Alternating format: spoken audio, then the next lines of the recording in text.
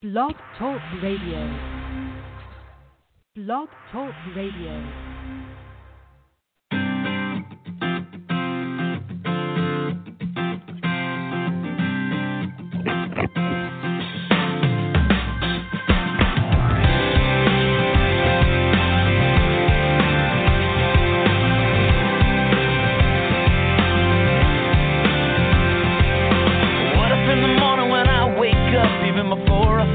Coffee cup, I said, thank you. What if I looked at the day and the hours ahead, and before I moved forward, I bowed my head and said, thank you. Oh, I said, thank you. What if I looked at my life in a different way, took a little more time to stop and pray? I know it would change all the moments in between. So here I go. Thank you for everything. For loving me, it don't even matter what tomorrow brings. Well, I will sing my thank you for sun and rain, for what you give and take away, for all your goodness. I will always say thank you. Oh, I say thank you. What if I lost everything that I had? I could smile and somehow still be glad and say thank you, thank you. 'Cause life is joy, life is pain, but the prayer on my heart will never change. I say thank you, oh, I say thank you. Oh, what if I looked at my life in a different way, took a little more time to stop and pray? I know it would change all the moments in between. So here I go, thank you for everything. Thank you for loving me. It don't even matter what tomorrow brings. Well, I will sing my thank you for sun and rain, for what you give and take away, for all your goodness. I will always say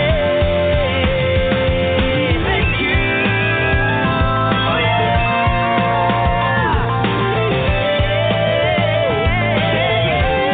I will sing my thank you for everything. Thank you for loving me.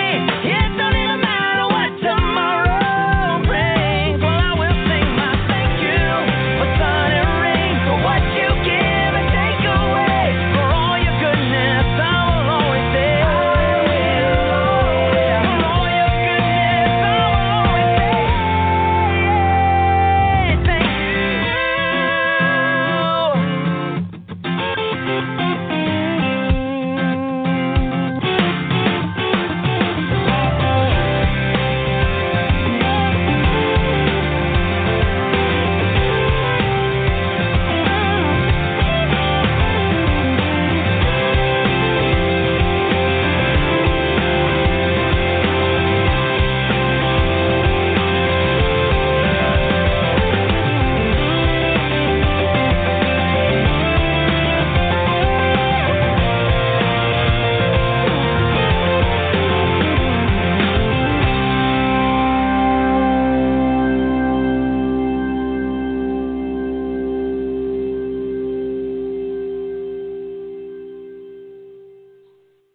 Welcome, everyone. Thank you for tuning in to Energy Awareness Radio. You know, we have a treat for you tonight, so appropriate on this Hallows Eve. Do you believe in ghosts, reincarnation, paranormal activity? Have you ever experienced clairvoyance, precognition, psychokinesis, or telepathy? My guest has experienced all of this and more, and we will be learning all about his experiences, all very real, in just a few minutes. This is your host, T. Love, here at Energy Awareness Radio. I am the founder and CEO of the Soji Huggles Children's Foundation, a nonprofit dedicated to providing the basic necessities of life to underprivileged children. I'm also a reconnective healing practitioner, certified vibrational sound therapist, and positive psychology and energy psychology practitioner at Quantum Wellness Center, my private practice located in Sussex County, New Jersey, where Energy Awareness Radio streams to you live each and every week. My guest, Dr. Bruce Olav Solheim, was the first person in his family to go to college. He served for 6 years in the U.S. Army as a jail guard and later as a helicopter pilot, for which we are very grateful. Thank you so much for your service, Dr. Solheim. He also earned his PhD in history from Bowling Green State University and is currently a distinguished professor of history at Citrus College in Glendora, California. He's also served as a Fulbright professor at the University of, I don't know if I'm going to say these Norwegian words properly, Tromsø in northern Norway. Now, Bruce founded the Veterans Program at Citrus College and co-founded the Manuel Martinez and Ginger D. Villarose, the Boots to Books Transition Course, which is the first college course in the United States designed specifically for recently returned veterans. And a kudos to all of you for that. What a great thing. He has published 8 books and written 7 plays, 2 of which have been produced. He is married to Ginger, the girl of his dreams, who is a professional helicopter pilot and certified flight instructor. And we are most fortunate to have him here with us now. Welcome to the show, Bruce. Thank you for taking time to join us here at Energy Awareness Radio. How are you being? Oh, well, thank you very much. I'm doing great, and I'm happy to be here on this Halloween. It's my favorite holiday of the year. So I bet it is. Very lucky to be here. Yeah, aren't we all? It's a crazy world, you know? I know. Timeless. I love the name. I love the cover design, the stories and depictions, but mostly I loved the first line of the prologue, which reads, "It's not that I believe in ghosts, it's that they believe in me, so I've no choice." I smiled and laughed, and I found that to be very inviting. So let's just say it was one of those you had me at hello moments, because I thought this is going to be a great book. So thank you. First, I want to thank you so much for signing the book you sent to me. You inscribed it, and whenever an author does that, well, for me, that book is definitely a keeper. So it's very, very special, and I appreciate you taking the time to do that. Thank you. And you're welcome. No, they are just so special.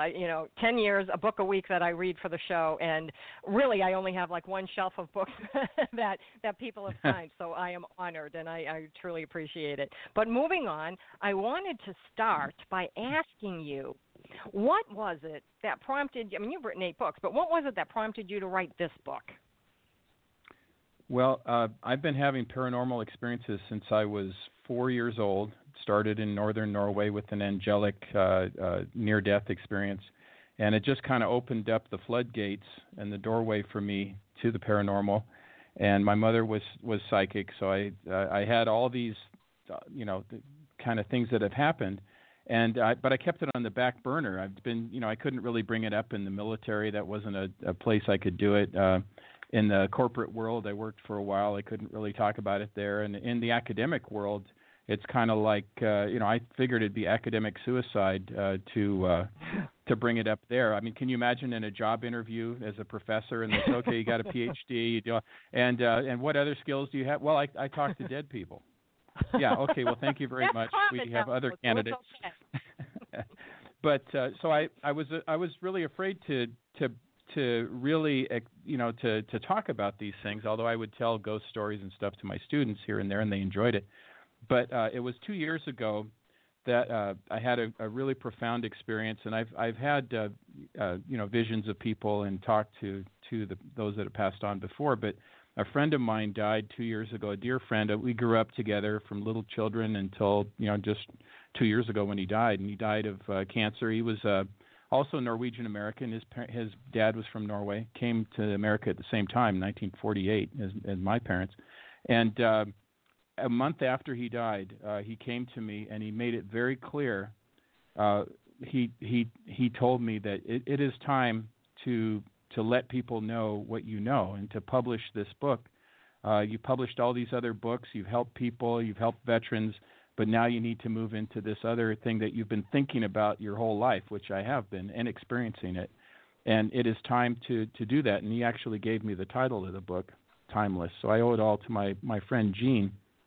And I'd been collecting these stories, and then I started, writing, and the writing was very manic. I mean, it was, just 2 years ago that this process started, and it just got published. So I've felt a great need. Well, every book that I write or every play that I write, I feel like it's I have to do it. I'm compelled to do it. It's not just something I sit down and say, oh, I think I'll write a play. It's no, I have to do this, and I had to do this, and this book had to come out, and it had to deliver the message that it has. And I think the timing is just right. I sense like a paradigm shift going on where people are really hungering and searching for answers and developing who they naturally are as natural people. And so I think the timing is right. But so that's what prompted me, and it broke through that fear, which turned out to be pretty much an unfounded fear. I've been very much accepted by my colleagues and the college. The administration has allowed me to teach a community ed course, a paranormal personal history course. We just completed our course last night. It was an 8-week course, and 35 wonderful people. I probably could have had 100 people. There were people on a waiting list. And I underestimated. I thought, I hope I get 20 people, so they don't cancel the course, And the people were just knocking down the doors to get in. It's people are just hungry, and they really want a forum to find out. They wanted some kind of structure to understand what kind of theoretical frameworks are we working with. Let's talk about definitions. Let's get a baseline of understanding, and then let's share and let's feel comfortable to share. And that's really what they wanted. And it was a very fulfilling experience. I learned so much from the people in the course. Some of them were practicing psychics, and I actually had 2 colleagues who took the course and loved it. One of them was very much a skeptic, and he said, "You don't mind if I take the course, even though I'm a skeptic?" I said, "No, I welcome skeptics." I mean, my own wife, Ginger, my precious Ginger, she is very skeptical about things, and it's not that she doesn't believe me, but she just hasn't experienced a lot of stuff herself, so. She keeps me grounded, which I think is very good as a person who experiences these things.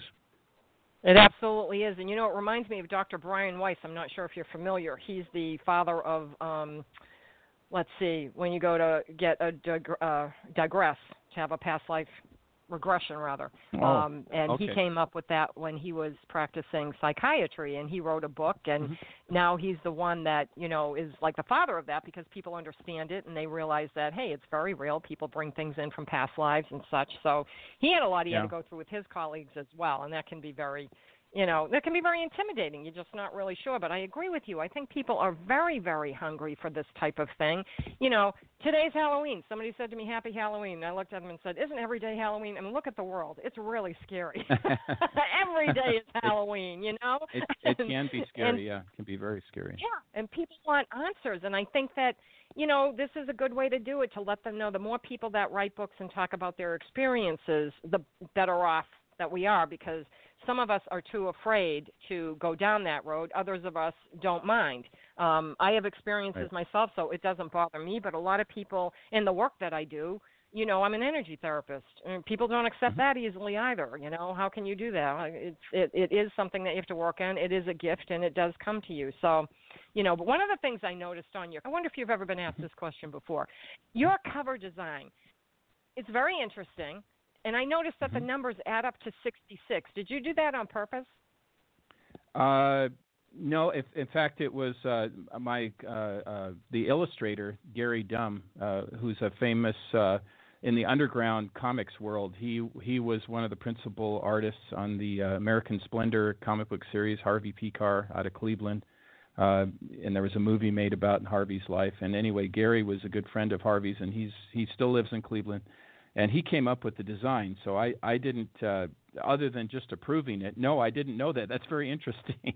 I didn't know that. Okay, nobody asked you that before. No, nobody's asked me. That's very observant. Very observant. Yeah. Well, I do a lot of numerology too, so it was just, it's one of those things where it's just like I'll add the numbers, and I thought, oh my God, it adds to 66. I bet he did it on purpose. No, you did not. I'm going to make note of that, though. That's very interesting. Thank you for pointing that out. But one of the things that you wrote about in your book, which I loved, it was the very first story, your first experience. And so I was wondering, would you be willing to share that so that we can talk about that for a bit? Yeah. So my experience with the angelic experience in northern Norway, what started this whole thing. Yeah. So at age 4, my parents and I and my brother moved to Norway for 9 months, where my parents are from a very remote island 200 miles above the Arctic Circle. And we lived with my grandmother, my father's mother. And it was an old farmhouse where my father was born. And it was in the wintertime, and I was outside playing in the snow with the other kids in the village. And I started to feel very sick. I got dizzy. My body ached. I got a really bad fever, and my neck got really stiff where I couldn't turn my head from side to side. I can only look forward.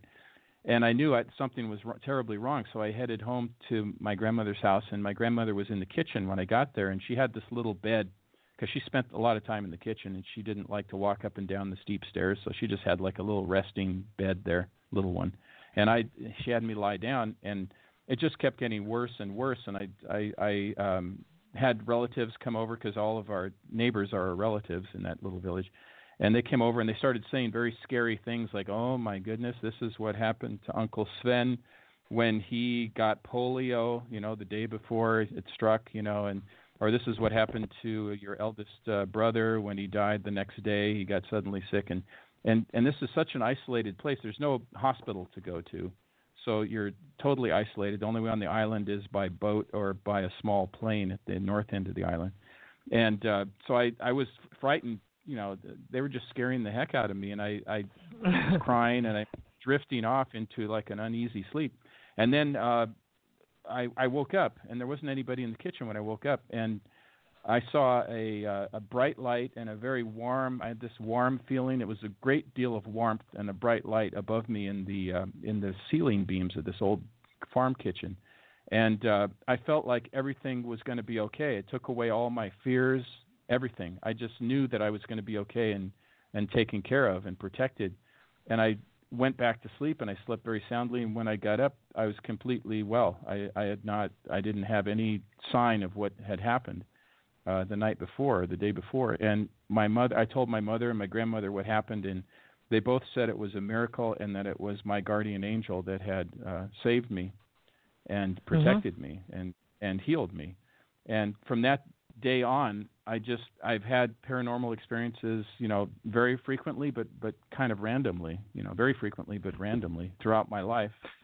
And that's where it all started. So with that angelic, very wonderful, near-death experience. And I've had a medical person, a nurse, actually tell me, I told that story, and she said, that sounds like you might have had meningitis, and that's very deadly. Meningitis is very deadly, especially in a remote area where you have no access to a hospital or anything. So yes, that's how it started. That opened the floodgates.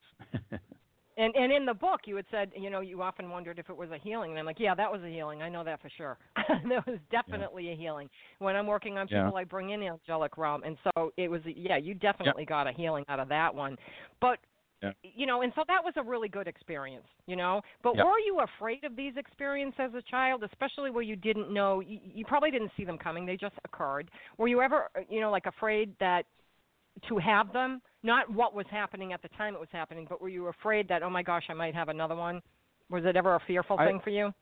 I don't remember being afraid. In fact, I remember having this kind of certainty that I think this idea of being timeless kind of stuck with me as a kid. I remember thinking as a young child, I wonder if I've died before and I'm this new person. And, not that I had like a memory of what I was before, but I just had this inkling that something might have happened and that I am, living on as another person. And that's kind of thing, maybe an odd thing for a little kid to think, but I remember thinking that. And then I used to like to, and I'd drag my little friends when I could to the local graveyard. It's about a mile away. We'd ride our bikes, and I wanted to have lunch there. I felt very comfortable among the gravestones. It was an old, the old gravestones. And they would stay for a while, and then they stopped coming because they thought it was creepy, and they didn't understand why I wanted to do it. And so I don't think I've ever been frightened of just those kinds of things. But there have been some frightening experiences that I've had. Most of those have had to do with some kind of an evil presence, a demonic presence, that's also out there. I wish it wasn't, but it is there. So, and I've had some of those experiences, which are frightening. Yes, and the experiences that you had quite a few where your guardian angel was involved, and early on, the first few stories in the book. So you really had that person like on call, working for you constantly. They were certainly not unemployed. Yeah, I kept them busy. That's for sure. I always tell people, you should. I think everybody has these protectors, but you don't want to test it. You don't want to take too many chances and just rely on it constantly. So, yeah, no, exactly. but you can call on them for help. I'm constantly talking to angels for help. Constantly. Yeah. Because there's an angel for everything. I'm like, look, I need help with this. So where's the angel? Even stupid things, like when my contact lens won't go in my eye right, I'll say, okay, contact lens angel, you got to help me with this. I got to get moving here. And the next time I try, it goes in. I'm like, okay, thank you. And you have to thank them, too. They like to be thanked just like the rest of us. Yes. Yeah. They are looking out for us. And, I have two, I guess they'd be called in the parlance that's used, the spirit guides. And one of them is at least she has wings, so she's kind of an angelic presence. And then the other one's kind of a strong man, kind of a warrior type, but a very silent warrior, and that he is more of a protector, very strong, and the angel's more of the spiritual guide, But they're both kind of, I guess, gatekeepers and protectors for me, and it's not like I totally rely on them, but I do on occasion. They are there, and I know they are, and it's a wonderful feeling. It is a remarkable feeling, almost beyond words when you think about it. It is. It truly is. And even though we're talking about paranormal experiences, which yes. I don't know, as far as I'm concerned, I'm learning as more people come forward, as more things happen to me, my friends. I have mediums and psychics who are friends. I don't put out that I am a psychic or a medium, but when I get a message when I'm working on someone, I certainly do deliver it because I feel I'm supposed to. That's why it was given to me. Sure. It's becoming more normal in reality, in the reality that we know totally as we're living here in the physical form. Yeah, because it's all energy. I totally. Just a different form, and that's what connects us as humans, don't you think? I think it connects all of us all around the world, all cultures, all ethnicities, everywhere. And it's if we were to understand it more and share the stories, which is what I encourage people to do with the book, is to share their stories, not be afraid, and to live live their life without this horrible, paralyzing fear of death. Realizing that we are timeless and we need to spend the physical time we have in these physical bodies making the world a better place. And if everybody related those experiences, I think we'd be a lot better off. We'd be doing have less conflict and problems than we do currently. Yeah, if everybody maintained their own energy field too, we wouldn't have the bickering and the bullying and all that's going. It's just too much. One of the things that you've experienced, or I should ask you, have you experienced precognition, and was it helpful to you? Yeah, and I did have a precognitive dream on the morning of 9/11 before all that went down. And what I found out later in doing some research and about it, that I was not the only one. There were lots of people. I don't know if it's in the millions, but there's a lot of people that had this precognitive dream. Now, mine wasn't specific. Like I couldn't have called up, some agency and said, hey, that they're about to attack, or whatever. It was... I woke up in the morning, and the precognitive dream was that the entire world was crumbling. Like it was the ground under my feet there was fissures opening up and rumbling like a terrible earthquake like we have here in Southern California, and the mountains were crumbling down, and it was so horrific. This apocalyptic thing. I woke up sweating, and I told my friends when we went to breakfast, and before we went to we were in Norfolk visiting the Norfolk Naval Base when it happened, and so I it was symbolic, and it was very clear to me that it was very symbolic after it happened. I thought, wow, this is exactly what is happening. Our world is crumbling apart, is falling apart, is beginning to fall apart. The world that I thought we had, and. Yeah. And the other thing kind of interesting about that experience was that we had, and this is about timing and protection, and I had our return tickets were for September 12th 2001, on Flight 77, American Airlines, from Dulles to LAX, which was the exact same flight that hit the Pentagon a day earlier. So had the terrorists said, well, let's wait another day, let's go 9/12, I wouldn't be here. Yeah. So I feel a very special connection to those folks. Yeah, and you're right. A lot of people have had precognition about it. Probably about a week or two before it happened, I knew something big is coming. I don't know what it is. It is not pretty. Yeah. It is not going to be good.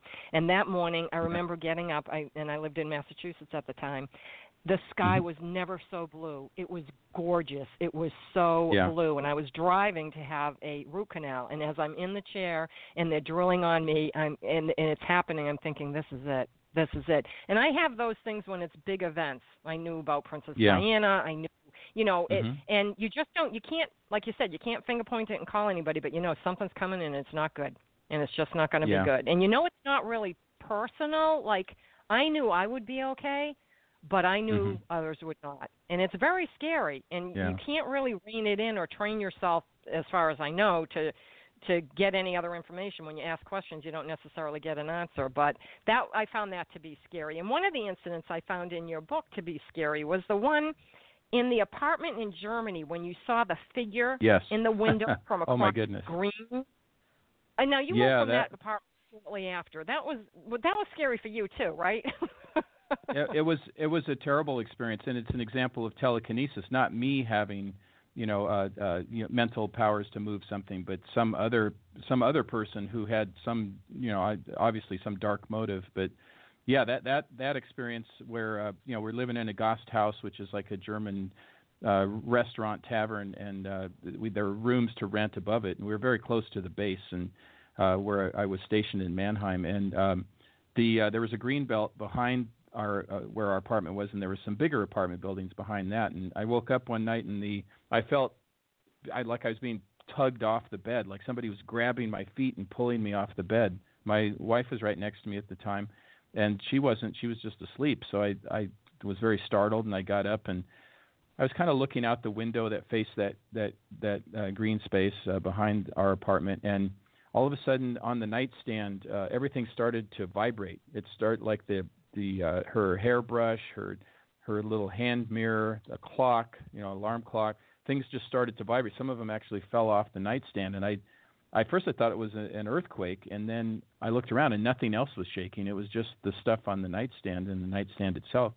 And then I happened to look out across the greenbelt, and I saw an apartment with a very dim light in it, and there was a figure of a man there, and he was pointing at me. And as soon as he noticed that I saw him, his arm dropped and he kind of disappeared into the shadows, and he moved in a very strange way. And as soon as that happened, the vibrating stopped. So I don't know why he was doing it, but it was, I think, a clear example of telekinesis used against me for some not good purpose. And my wife at that time, who was very psychic too, and she had a feeling that in that apartment somebody had committed suicide. So whether this guy had something to do with it, I don't know. But I know that we moved very soon after that incident. It was not a good place. Maybe that was it. They wanted you to move, or get them out. That could be. You never know. But another one that came up was with Charlotte, when you went to Mount Adams and you found an object, and you kept the object. Now, you kept the object, and there was a telephone call with someone who told you to put it back. Why in the name of heaven didn't you put it back? I never was able to get back there for various reasons. There was a lot of turmoil in my life at the time, and I could not get back there. I wanted to go back and put it back, and I just couldn't. And I had been told by the Native American, the tribe, the Yakima tribe. The lady who I called she just said many people take our artifacts from I wasn't on an Indian reservation when it happened. I was just in the state forest or whatever by Mount Adams, but it was clearly something old and had been fashioned to make it look like a human being.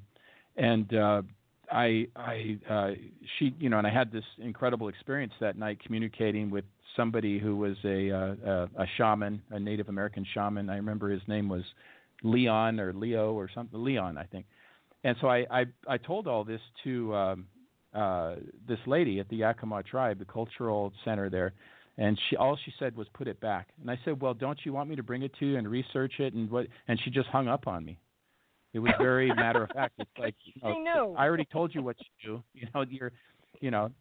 So and I never got around to. So I left it at the place where I was staying, and I've always thought I should go back and see if it's still there and if there are people who are there, to take it back. But I haven't had a chance to do that.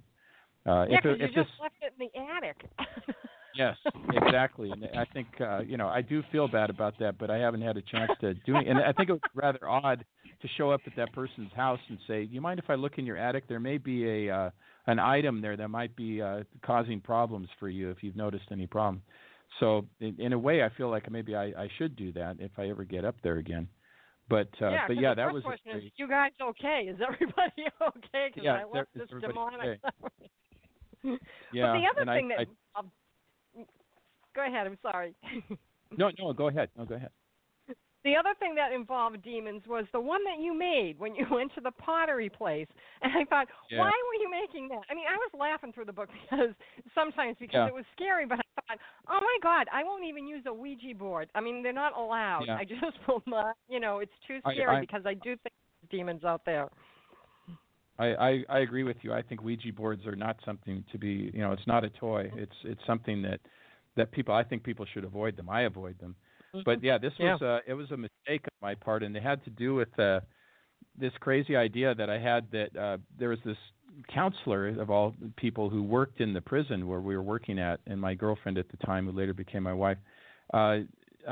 He was kind of after her, and I knew he was, and he was trying to scare us with his, he said he was a witch or a warlock or whatever, and he brought us to his room and showed us, but it obviously wasn't a white witch or warlock. It was obviously some kind of black magic that he was doing because he had a satanic symbol on his wall. And so I thought, well, I'm gonna look at this book on demonology. I don't know why I jumped to that, but I thought I'm gonna really scare him. I'm gonna create this thing. So I'm pretty artistic, so I was able to fashion this demon head, and this odd guy that worked in the ceramics center on the base there, he came up and started saying, "Oh, I'm into demonology," and he just seemed to be way too interested in what I was doing, very personally committed to it, And so that kind of freaked me out a little bit, but I didn't connect it yet. I wasn't paying attention enough. So I brought it back to my girlfriend's room, and she wasn't there, but her roommate was there, and she let me in, and I set it up on the nightstand. And I thought, I'm going to show it to her, and then I'm going to tell her, hey, I'm going to scare this counselor guy with it, and maybe I'll, and I was thinking maybe I can scare him away from her or scare him away from us or whatever, and, kind of fight fire with fire or something idea. Yep. And as I was looking at it, I'm sitting there looking at it, waiting for my girlfriend to come back.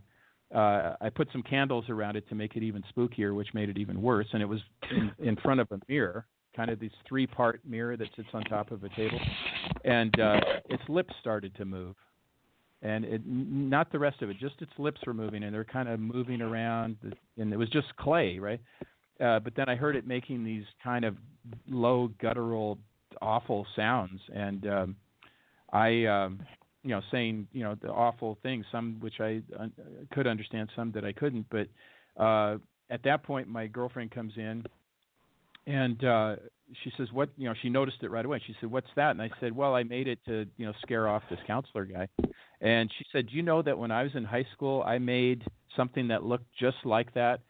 And it started to, I started to connect with it, and I got scared, so I threw it away. And I said, oh, well, that's interesting because it just talked. Not just this, innocent as a babe in the woods, thinking about this stuff. And she grabbed it. She goes, really? Okay. And she grabbed it, and she opened the window, and it's on the 3rd floor, and she threw it out into the bin or dumpster or whatever outside of the barracks that we were living in. And, it's a lesson in not messing around with things you don't understand, especially for people who have, that are kind of a lightning rod anyway, which I think I am for the paranormal, kind of a lightning rod. Yeah, but the thing is, you didn't put in the book. You said it landed in the dumpster. I'm like, did it break? It needs to be broken. Did it break? We don't know this. So then, yeah. I well, it wasn't. It wasn't fired yet, so it was still the clay, still soft. Yep. It hadn't been fired. So, yeah, hopefully it got buried under some stuff and nobody found it and did anything with it. At least I hope they didn't. Because when I read that and then I got to the story about the object that you found on Mount Adams, I thought, okay, see, this is kind of kooky because first we don't know if the other one's broken, and now this one's left in somebody's attic. And yeah, I know. I'm thinking, were you not ever concerned that those demons in your experiences would follow you and continue to either haunt or taunt you? I had thought about that, and actually the first, even before this demon head thing was the first kind of really scary demonic type thing was when I was at a very low, and I think this stuff happens at a low point in your life when your defenses are low, you might have had a string of bad luck, things are, you're not feeling good about yourself, your self-esteem is low.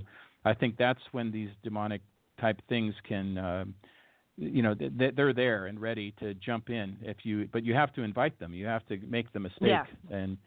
And if you're very lucky, you can salvage your life from that. But some people are not that lucky. But anyway, so that first one, it was at age 18, and I was still acting like a little kid.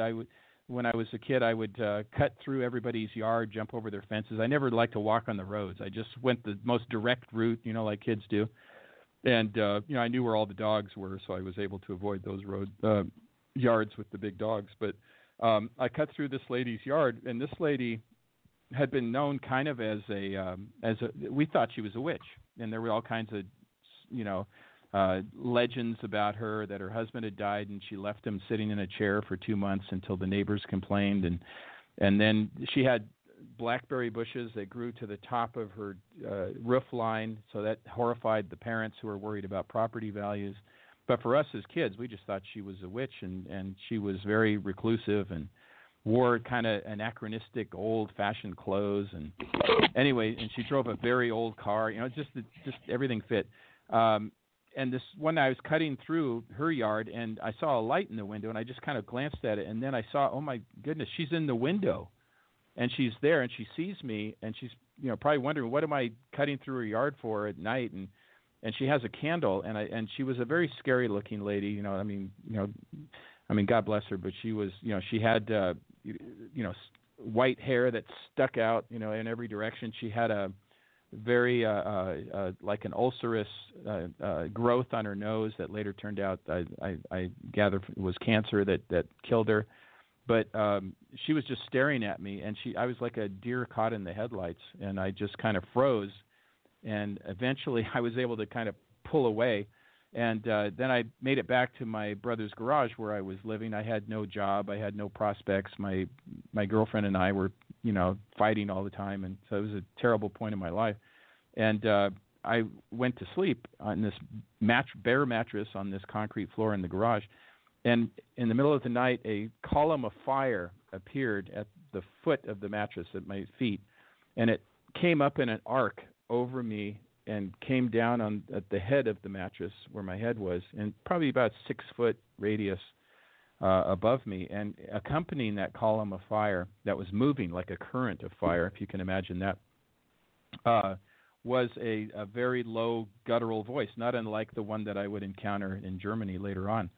And it seemed like it lasted for, maybe a half an hour. It was probably only a few minutes, but it seemed like it lasted much longer. And it was incredibly frightening. I was like pinching myself, slapping myself. Okay, I'm not dreaming. This is really happening. And I called my girlfriend, and, we had been fighting, and she, why are you waking me up? I said, well, this thing happened. And she said, well, maybe you should come by in the morning. And I did, and the first thing she said, well, maybe I should call a psychiatrist. What do you think? And I said, no, that's okay. It was just a dream. Don't worry about it. I'm not going to admit to it because I thought that, something terrible could happen to me, more terrible than the demon itself, is that I could be committed somewhere. So, but it was a very real experience, and I think it was connected to that lady, and she thought I was encroaching. I was just being dumb, crossing through her yard, but she thought I was encroaching in her privacy there, and so I think she had something to do with it. And oddly enough, I can say her name because she's long gone and passed, but her name, aptly enough, was Mrs. Burns. There you go. So, yeah. But other than that, I never had a real problem with her. But that was definitely, so that That was at age 18. Yeah, and you know, I'm so glad that you said a little bit ago that you do need to invite in the evil. You also need to invite in the good. And you can make just a blanket statement. I mean, people say to me, what do you mean you don't believe in evil? I say, not for me. I just say out there, only God-light entity is allowed to be around me. That's it. And in my house and when I'm working on people, it's one of the first things I say before I put my hands over a person is only God-light entity can come in and help me with this healing of these people. And that's it. I think and we do have the power to keep them away. And it doesn't really take that much. You know, you just have to be very clear and make sure you don't make any slips or anything, because they want us to think they're more powerful than they really are. But it's really you have to invite them, and you pretty much have to allow them to do these things. And you know, whatever kind of, if you're a very religious person that, you know, uses prayers or whatever, or you just say, as you said, which I think is a wonderful phrase, any of those things are very powerful, and they can't deal with that. That's not something they, you know, it's like a predator. They go after the path at the whatever you call it, the path of least resistance. You know, they don't want any resistance, because there's plenty of people who would be willing to invite them in, and unfortunately for those people. And by the way, I just thought of this. It's not in the book, but I used to work in a prison, and I noticed that all the really heinous murderers that I guarded had demonic tattoos, and I don't think that was a coincidence. I think they had marked themselves. And I asked them about it. I said, why did you put that on there? And I just started noticing it, whether it was in the military prison or later in the maximum security state prison. They all had, most of them, the really heinous murderers. I mean, mass murderer types, you know, and they all had these demonic, you know, type tattoos. And I thought, okay, they've more than invited it in, you know. Yeah. Now it's almost like they're saying, see, I'm a representative of it, and I will follow through with what you want. It's like they treat it like a god. And, you know, only light eliminates dark, and only love eliminates hate. And if you have that much light and that much love within you, you know, I mean, we're all born very innocent. There's no preconceived notions about anything. And I believe that we're filled with love because we come from love. We're made from love. And we are quite simply love personified. You know, it just makes me wonder, that the evil that lurks in the beyond, the evil that you experience, the influences that we see in the physical happenings on our planet today are invited in by people. I don't think people genuinely, I think we all come in with love. We're taught. Yes. We're taught how to do the evil part, and that's a shame, you know. Yeah. But, I think that's where all that comes from. And people, it's a power thing. I totally agree. And the spirit world is, you know, that's what my spirit friends and tell me, is that it is love. That is the most important thing. And in the spirit world, they live in absolute love. And I did ask them, because people have asked me too, since I've written this book. They've said, well, what about the really bad people? Not demons, but necessarily the really bad people. Are they? I asked my spirit friends. I said, are they there with you? And they said, well, the best way they described it, I thought it was kind of funny. My friend Gene said, well, they're really in a different zip code. They're in a different zip code. And I think they're probably surrounded by some of these really bad non-human entities. And I think if that's hell, maybe that's what it is. They didn't use that word. They just said it's kind of in a different zip code, so to speak. And I think they have, and because it's all love, you know, there's a separation. And I think they have, based on what my spirit friends are telling me, they have a chance to redeem themselves, but it could take many, many chances, and just maybe almost forever for them to ever, to come back. They might have to suffer for a very long time. So, so it's so I learned stuff every day. I mean, every single day. I did a connection this morning with someone. Yeah, and it's a learning process. Our whole time on Earth is supposed to be meant in a physical body. It's supposed to be learning and evolving. And but at the same time, people spend so much time being afraid of death, and when they're so paralyzed by fear of death, they don't really live fully, and they don't help each other the way they're supposed to. And I think that's where we get off the rails, and things go wrong. Falter. And it's really too bad we don't have special glasses like akin to those that you wear to see a 3D movie, because I think if we did, we would see spirit all over this planet. It's more populated than we perceive. It's so populated with spirit. And if you harness that in a loving way, if you come from your heart, I'm always teaching kids this, come from your heart. Always think of the love part. And with adults, I'll tell them, look, there's two roads. There's the road of love and the road of fear. That's it. And those are the two emotions. Fear is everything negative. Love is everything positive. If you find things aren't going right, it's time for you to put on your blinker and get in the commuter lane, which goes much faster, because love will take you where you need to be in a much faster way, And I think it's also part of trusting your gut and using your intuition so you can make the right decisions. And, that's important too. And that's all from love as well. Yeah. It is. It is the most powerful. It really is. It's the most powerful thing. It's a superpower. What's your superpower? Your superpower is love and compassion. And, people have said to me, oh, T, you're smart. And I know I am because I test well, but that's the only reason. I also know that I'm smart enough to know I don't know everything. And that's when you know you're smart. There's so much out there to learn. And the world is filled with so many unknowns that need to be explored, And look at your name, T Love. There you go. I married the love part, and I'm going to tell you, when I got to the chapel and I was walking down the aisle, I thought to myself, this is not just a normal name change like all my friends have done. There's something going on here. I don't know what it is, but I think this is a job. I think I'm being given a job. And I discovered that I was. Exactly. And as crazy as that sounds, because people, one guest asked me, he said, are you a pole dancer? And I said, no, but thank you for the compliment. And he laughed, and I said, I'll take it. That's funny. If you think I can do that, that's cool. But no, I didn't make up the name. That last name I got through marriage. Oh, but I did want to ask you. Now, you have all these things that are going on with you, and I have similar things. But I don't say I'm a psychic or a clairvoyant or anything like that. I have used telepathy purposely in my life. As a matter of fact, I use it an awful lot in my life. Do you? Mm-hmm. I do occasionally, and it started with my mom. We used to read each other's minds with cards and stuff, and freak my dad out, who didn't accept any of that. So, and she'd just wink at me and say, okay, listen to your father. He said, put the cards away. But I think that it's very important. Like, you can walk into a room and kind of sense what people are thinking already, and it's very important for a teacher, especially because I teach college history, and I walk into a room and I can kind of sense what these people. Sometimes I can actually hear their thoughts, and I'm thinking, okay, I can sense what's going on in this room. So I try to pick the right thing to say. Like, I'll say, everybody's a little tired today, or everybody, let's all calm down a little bit. You all seem a little nervous. So let's just take some time. Let's talk about some of the things that are bothering you. And I know really good counselors use that all the time, and people who are in very good relationships, I think they use it too. Sometimes they might not, they're not quite sure that that's what they're using, but they do it instinctively. So I think, I do use it, and it's just kind of a instinctual thing, part of the caring, loving part of who we are, which is what you're doing.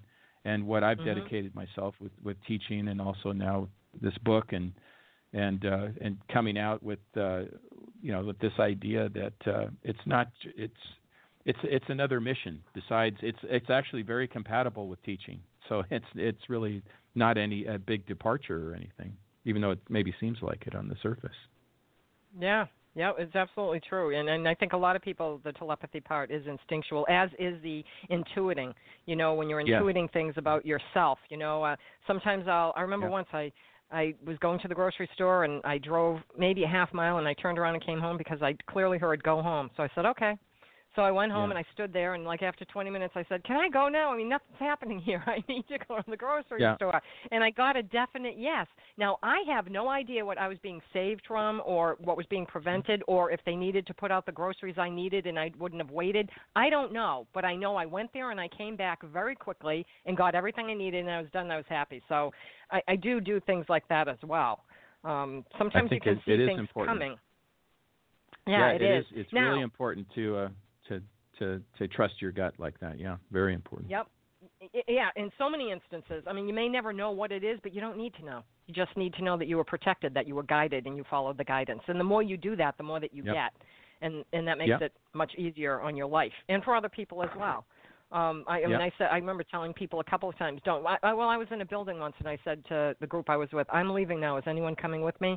And they said, well, you're driving, so I guess we are. And they were mad and walked out the door, and I said, something's going to happen. Within 15 minutes, the floor fell, and everybody on the first floor was in the basement. And I was like, yep. Another place burned down. And I was like, see, I told you. Now people say to me, you're going to let us know, right? And it's like, yeah, I'm not going to stay here, okay? I'm not suicidal. You know, if I leave, I'm follow gonna, her. Too. Yeah, I am the leader. Follow or get out of the way, you know? Yeah, that's right. Now, you are married to the girl of your dreams, Ginger. Yes. I have to ask you, did you see that coming? She, well, you know, I've been married before, and you know, and I'm in, you know, an evolving person, and I think I knew that. I mean, it was, you know, people say, oh, love at first sight, but it really was. It was pretty amazing, and we just hit it off just right away, and I knew this was the person, and she has helped me in so many ways. This book wouldn't have been possible. You know, none of the things I'm doing would have been possible without her. She's absolutely the bedrock, the foundation of. You know, I have these talents, but I also need a very strong. And she is a very strong. She's a little tiny person, and I'm a really big person. So it's kind of funny. We're kind of like Mutt and Jeff in a way. But you know, she's a very strong person. I mean, you can't be a certified flight instructor, helicopter flight instructor, and deal in that, you know, that very macho world without being a very strong person. And she was one of the few who did it, who have those credentials. But she grounds me, and she's, you know, just like I'm going to use the word bedrock, you know, of our relationship. And I get to do all the things I've always wanted to do, but never had enough stability, you know, and she provides that. It's just, and I have to say, amazing.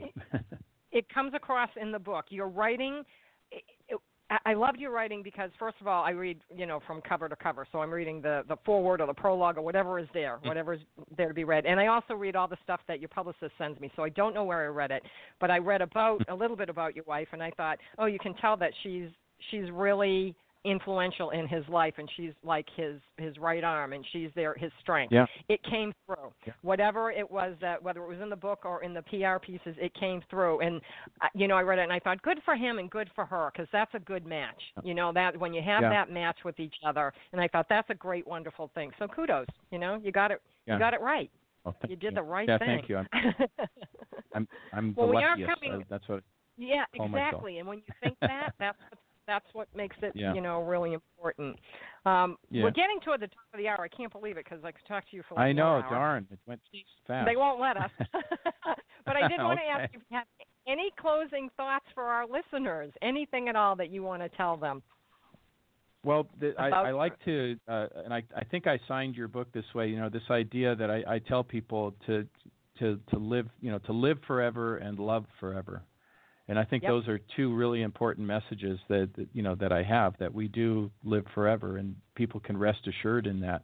And with that is, you know, loving forever, and the two go hand in hand. So that's I think the most important thing, and I think that what more can you say than that? I guess, you know. And I agree with you. If you love forever, you will live forever, because as you said, I refer to my body as my mobile home. I'm going to come back. I've been here before. I know that. Sure. I'm going to do something else the next time. This is just the mobile home I happen to pick for this ride, you know, and when I leave, now does death still scare me? A little bit when things go wrong. It's like, I'm not ready to go yet. And then I realize, listen to what you're saying. You're not going anywhere right now. Because I think when you are ready to go, when you know it's your time, you come to peace with that, and that's when you go. In many cases, not necessarily all. But, I loved, you did sign it, Live Forever, and you said, thanks for your interest in your book, Live Forever, and I was like, oh, wow, this is really cool. So, love forever, and you will live forever, and you'll live in a better space, you know, but your book, people, you know, the holiday seasons are coming. The season is upon us, actually, and Christmas stuff is already out. The Halloween stuff went away 2 weeks ago, you know, even though today's Halloween. So. It's crazy. I know. But this is a great book to give someone because as you read it, you might start to think of things that you yourself and therefore you can try to get your intuition going a little bit more and not be afraid and realize that, you actually have control over what you can bring in and how you can react to things. And it's a very interesting book, and it proves an awful lot of things that people may not believe, that they may be skeptical about. As you said, your colleague who took your class and was skeptical. So I applaud you for that. It's well written. It's a great book. Thank you. I thoroughly enjoyed it. And unfortunately, we're almost out of time, but I would like you to tell our listeners how they can learn more about you and all of your books and where they may purchase our topic for discussion today, Timeless, A Paranormal Personal History. Sure. Thank you very much. I've really enjoyed our talk, and it's at my website is bruceolavsolheim.com, and that's middle name spelled O-L-A-V, last name S-O-L-H-E-I-M. And there you can see all the books that I have written. You can see that I've written about women leaders, the Vietnam War, foreign policy, pretty standard history topics. And then there's Timeless, which very much stands out from those. The cheapest place to get Timeless right now is on Amazon, big old Amazon, $9.95. So that I would recommend that for right now for the cheapest place to get it. And you can also read my bio and some about my plays and other things that I've done too. A little bit about music because I'm also a musician. So I just very cool. There's many ways to express yourself. Yes, there are many facets to this man, and it's worth checking out. So please do go to Amazon, check it out, and go to your local bookseller and ask them if they can get it for the same price. They may be able to do that, and you're helping support them as well. So give it a shot. I think that's really important. I love bookstores. I really do. I do too. I spend hours in there.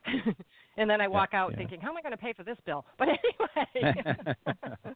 I kind of collect. I have books everywhere. It's amazing. It's crazy, but I do the same thing. Okay, listeners, we need you to spread the word. We know you enjoy what you hear on Energy Awareness Radio, so please share it with your friends. We live in a very challenging and constantly changing world, and that's why I have the guests that I do, to keep you apprised so you won't get lost in the dross of life. We need to stay aware so we can navigate easily and live the life we're meant to live, productively, healthfully, and purposefully. And this is where you find the tools to do just that. So send the link for this show to everyone you know and let them have the same opportunity that you just had so they may learn and grow and make the world a better place for all. On behalf of everyone here at Energy Awareness Radio, I'd like to thank all of our listeners for tuning in. My name is T. Love, and I hope you'll be back next week for another great show here at Energy Awareness Radio. For more information about me, please visit my website, quantumwellness.org. Please check out Soji Huggles Children's Foundation, where every dollar of every donation directly supports children in need. 100% were run solely by volunteers. There are no salaries, stipends, or compensation of any kind to anyone. You'll learn about our fundraising campaigns, and you can see exactly where the money goes and how it helps kids in need. At Soji Huggles, we are investing in a brighter tomorrow by giving them a better today. Thank you for taking time to visit our website, sojihuggles.org. Don't forget to follow me on both Twitter at NRG Aware Radio and at Soji Huggles. I am your host, T. Love, here at Energy Awareness Radio, intending you and yours a most wonderful week. Remember, living from your heart is quite easy. You need only give thanks to do so. Take care and stay well.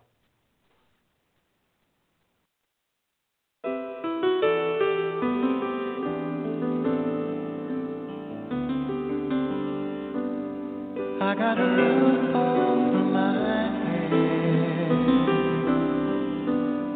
I got a warm place to sleep. Some nights I lie awake counting years instead of counting sheep. I got a heart that can hold love. I got a mind that can think. There may be times when I lose the light and let my spirit sink, but I can't stay depressed when I remember how